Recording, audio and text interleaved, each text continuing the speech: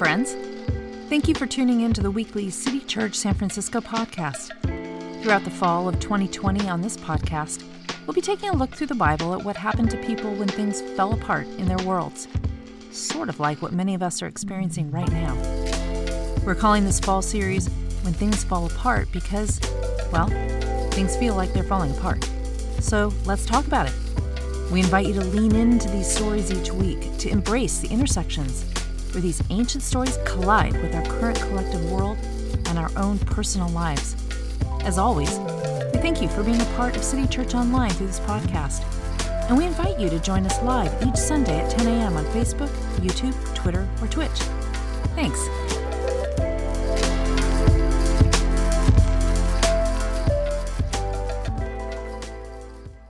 The scripture reading today is from the Gospel of Matthew, chapter 25, verses 1 through 13. Jesus said, "Then the kingdom of heaven will be like this. 10 bridesmaids took their lamps and went to meet the bridegroom. 5 of them were foolish, and 5 were wise. When the foolish took their lamps, they took no oil with them, but the wise took flasks of oil with their lamps. As the bridegroom was delayed, all of them became drowsy and slept. But at midnight there was a shout, 'Look, here's the bridegroom! Come out to meet him!' Then all those bridesmaids got up and trimmed their lamps. The foolish said to the wise, 'Give us some of your oil, for our lamps are going out.' But the wise replied, 'No, there will not be enough for you and for us. You'd better go to the dealers and buy some for yourselves.' And while they went to buy it, the bridegroom came, and those who were ready went with him into the wedding banquet, and the door was shut. Later the other bridesmaids came also, saying, 'Lord, Lord, open to us.'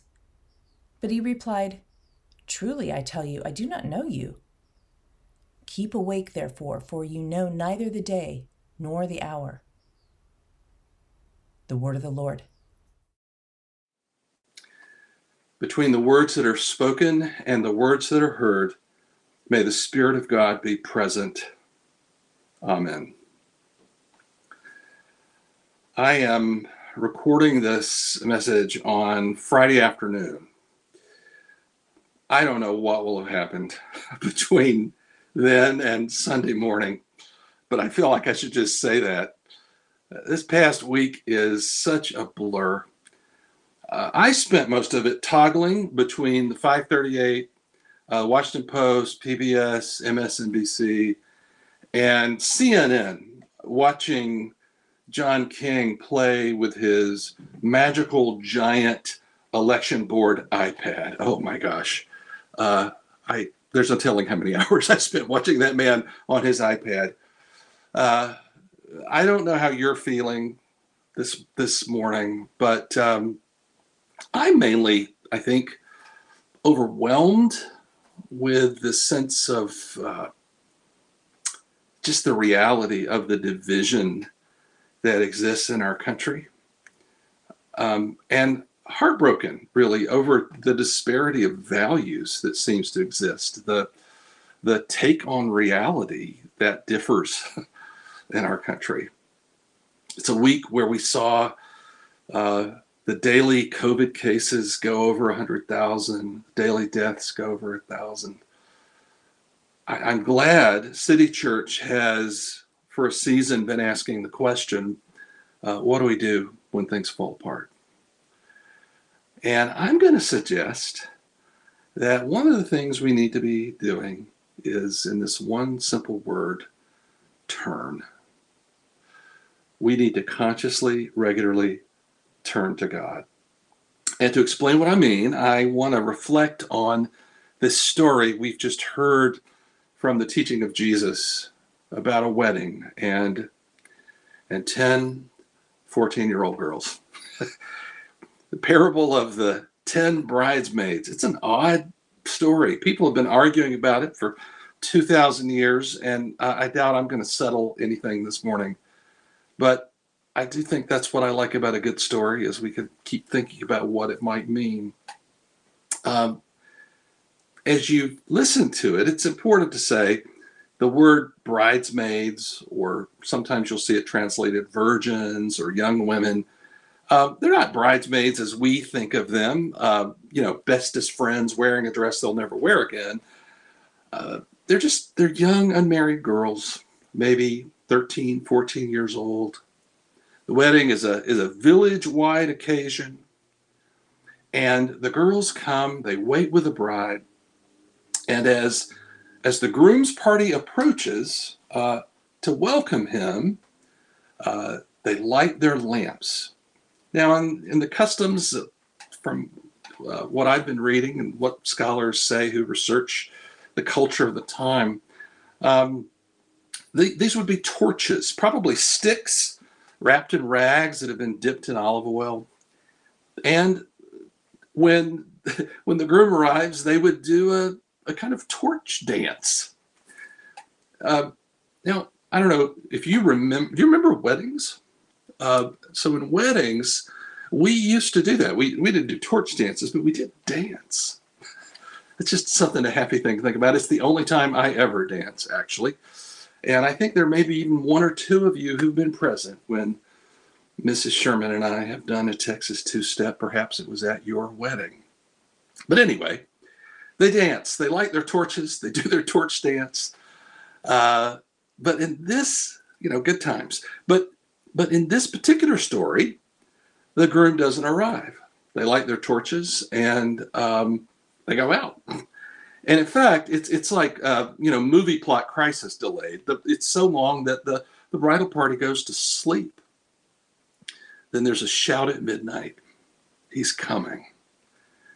But crisis, their torches are burned. So you can imagine the OMG, wedding's going to start, you guys, pressure for these young girls. So they trim their torches, they cut away the charred cloth wicks, and they pour on some more olive oil. But 5 of the girls, here called the foolish, are not prepared. They didn't bring a flask of oil. So they say, quick, give us some of yours. And the wise girls say, no way, there won't be enough, and it will totally spoil the torch dance. Go get your own. They kind of sound more like mean girls than wise girls. But anyway, the girls who didn't prepare, they go to get their oil, and they wind up missing the groom and missing the dance.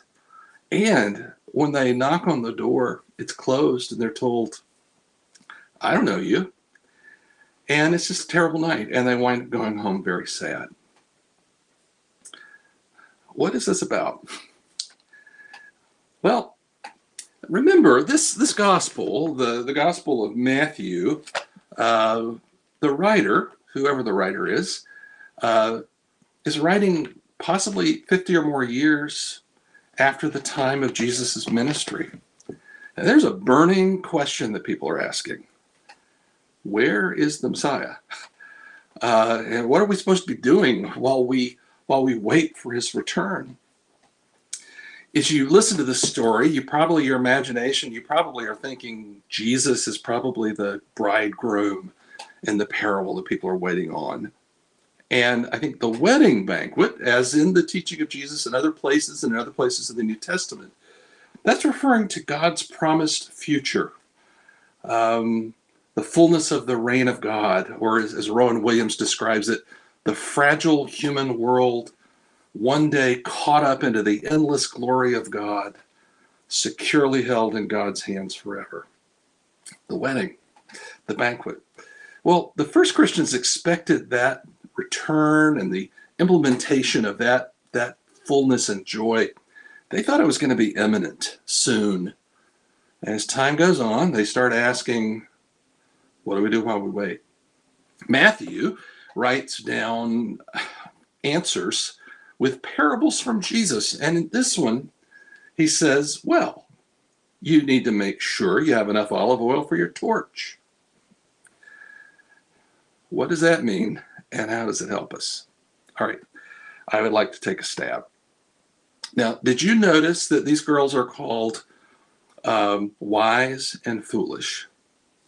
That's the same language Jesus uses in the Sermon on the Mount back in Matthew chapter 7 about the wise person and the foolish person, one who built their house on a rock, and the foolish person built their house on the sand. And when wind and rain and storm came, it was bad news for the house on the sand. So wisdom, the house on the rock, is living by the words of Jesus, listening to them and acting on them. The parable of the bridesmaids, I think, kind of has a parallel, but it's a little different. The 13th verse speaks of keeping awake, or perhaps even a better translation is be prepared, therefore, for you do not know the day or the hour of the bridegroom's coming. Keep awake. It is a little confusing, right? Because all the bridesmaids, if you remember the story, they all went to sleep during the wedding delay. So that's not the problem. The problem is that the foolish girls were clueless about how to live in a world full of delays. Their default was, it's all good. They take no precautions. They aren't prepared. And they run out of fuel. The wise girls are, these young women are the ones who prepare for the long haul. Spiritually, I think it's getting at the idea of a kind of lifestyle of mindfulness and attention.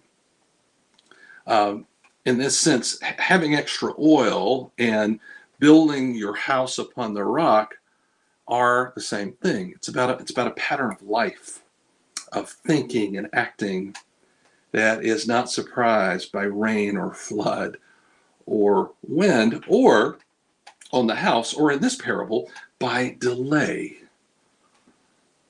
as you live life in a broken and unpredictable world. It's about steady, active readiness, a life of turning to God in faith and hope. As I've been thinking about it this week, it's really struck me just in a week where I've been incredibly anxious, haven't slept enough. I might have overeaten, maybe a little bit. I wonder what your week was like. But it gets at, I think, the important psychology of the Christian faith. That is, what I mean by that is how it is, I think the gospel message gets inside you and it shapes your imagination and helps you frame reality and live. You take the story, the news, Jesus is God with us, fully human. And in that story, in his death, he's fully entered into the worst of human evil, injustice, and suffering. And, here's the good news. Out of that, God brings the life of resurrection. God brings it out of that darkest place. And it's that act of new creation that, it really does. If that's true, it changes everything. But back to kind of Matthew's community and what they're coming to terms with, and us 2,000 years ago later are really coming to terms with, is, but for it to change everything, for that new creation of the resurrection to change everything, it's going to take all of history. The work of that God began, it's just going to take the time that it's going to take. Therefore, faith, Christian faith, is a choice, an act of orienting ourselves towards the promise of that resurrection reality and choosing to live our lives in light of that promise. So keeping awake, being prepared. It's about this constant turning to God, turning to the promise, knowing where to find the oil, the fuel of communion with God, of the Spirit's presence, or in St. Paul's words, walking in the Spirit, being filled with the Spirit and bearing the fruit of the Spirit. Often, Jesus' teaching is directed to the community. I think this particular parable, though, it really has a focused application. A therapist might say, a therapist, let's just say I might have heard a therapist at some point in my life say, This is about some personal work that you need to do. This is about personal work. It's about your torch. It's saying, I need to wake up. I can't live in this world and just coast on past spiritual experiences or just have casual, spiritual connections. I need oil. This is why I think what we're doing here, gathering for worship, even on Zoom with a recorded message, it's why spiritual practices, listening to Scripture, longing for the sacrament, it's why prayer, why spiritual conversations, opening our lives to one another, it's why it matters. Because in these acts, we turn to God, we pay attention, we trim our torch, believing that Jesus came to be the oil for our lives, the oil for our discipleship. But why do we need this oil? It's so that we can shine a light in the relentless darkness now that we're living in. And we are living in some, the kids are listening, relentless darkness. And to do that, you got to daily turn to God. You've got to use the imagination of faith to move past our nightmare towards God's dream for the world that we see in a foretaste in the resurrection promise of Jesus. You don't drift tepidly towards, the hope that the kingdom will come someday-ish. You have to curate a mindset of readiness toward whatever goodness, whatever opportunity God may be bringing your way. And friends, we have to name the powers that we're up against. Hatred and violence, bigotry and bias, self-interest and deceit. Oh, wow, that one's front of mind for some reason. Greed and the exploitation of the earth, the heartless plundering of the poor, on and on. To name and engage the powers with love as we have opportunity, believing that Jesus is at work to save us from the hells we make for ourselves, and that the darkness is being overcome. The part about the parable that gives me the heebie-jeebies, I'm just going to be honest with you, it's the closed door, the I don't know you. As I've said with it this week, I realize I really do need to hear that. Because you know what? Doors do close. Time does run out.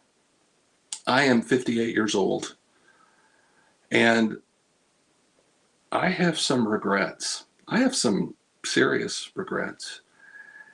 And a lot of them are because there are windows that have closed. There's a window. It's open. There's a relationship that you can repair. Repair it today, not tomorrow, because tomorrow may not come. There's injustice that you can speak out against and do something about. Do it today, because tomorrow may be too late. An offense that you can forgive it today. Addiction that you need to get help for. Do it now, today. Opening your life to God. Don't think about doing that tomorrow. Do it today. Trim your lamp before the door closes. Do you know who I think got the meaning of this story more powerfully than anyone that I've read or come across? Enslaved African Americans. It's the subject of one of the most famous spirituals. Maybe you know it or heard it or have heard it. keep your lamps trimmed and burning. The most famous chorus is, keep your lamps trimmed and burning. Keep your lamps trimmed and burning. Keep your lamps trimmed and burning, for the time is drawing nigh. What did they mean? You know, in a sense, it's a work song, like most of the spirituals. But if you look at them, they are so much more. The spirituals they really are gifts. They're works of religious genius. We're denied the voices, insight, and wisdom of people of color, particularly from the past. But this is one of the gifts that we have. Just a quick example, the prophet Jeremiah, in a moment of grief, when things have fallen apart for his nation, he's overwhelmed by the disaster of captivity and exile and to Babylon.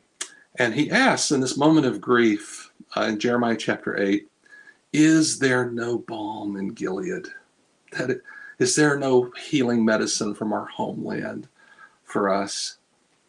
You know, he's asking a rhetorical question.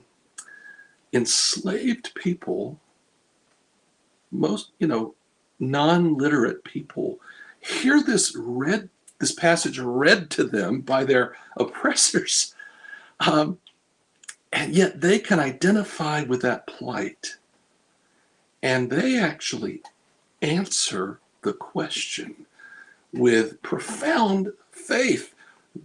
Again, one of the most famous of the spirituals, there is a balm in Gilead to heal the wounded soul.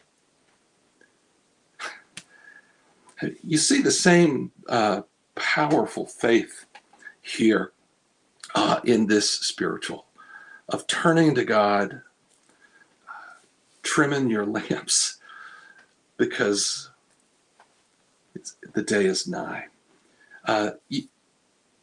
Just imagine it. There's nowhere else to turn. Imagine it. You're laboring in utter danger and oppression, and they choose to sing this story to one another. Keep your lamps trimmed and burning. Be ready for freedom, for God's promised liberation. Be ready for action. The time is drawing nigh. Don't lose hope. And I'll close just with the wisdom of the final verses. They sing, children, don't grow weary. The time is drawing nigh. And then, darker midnight lies before us.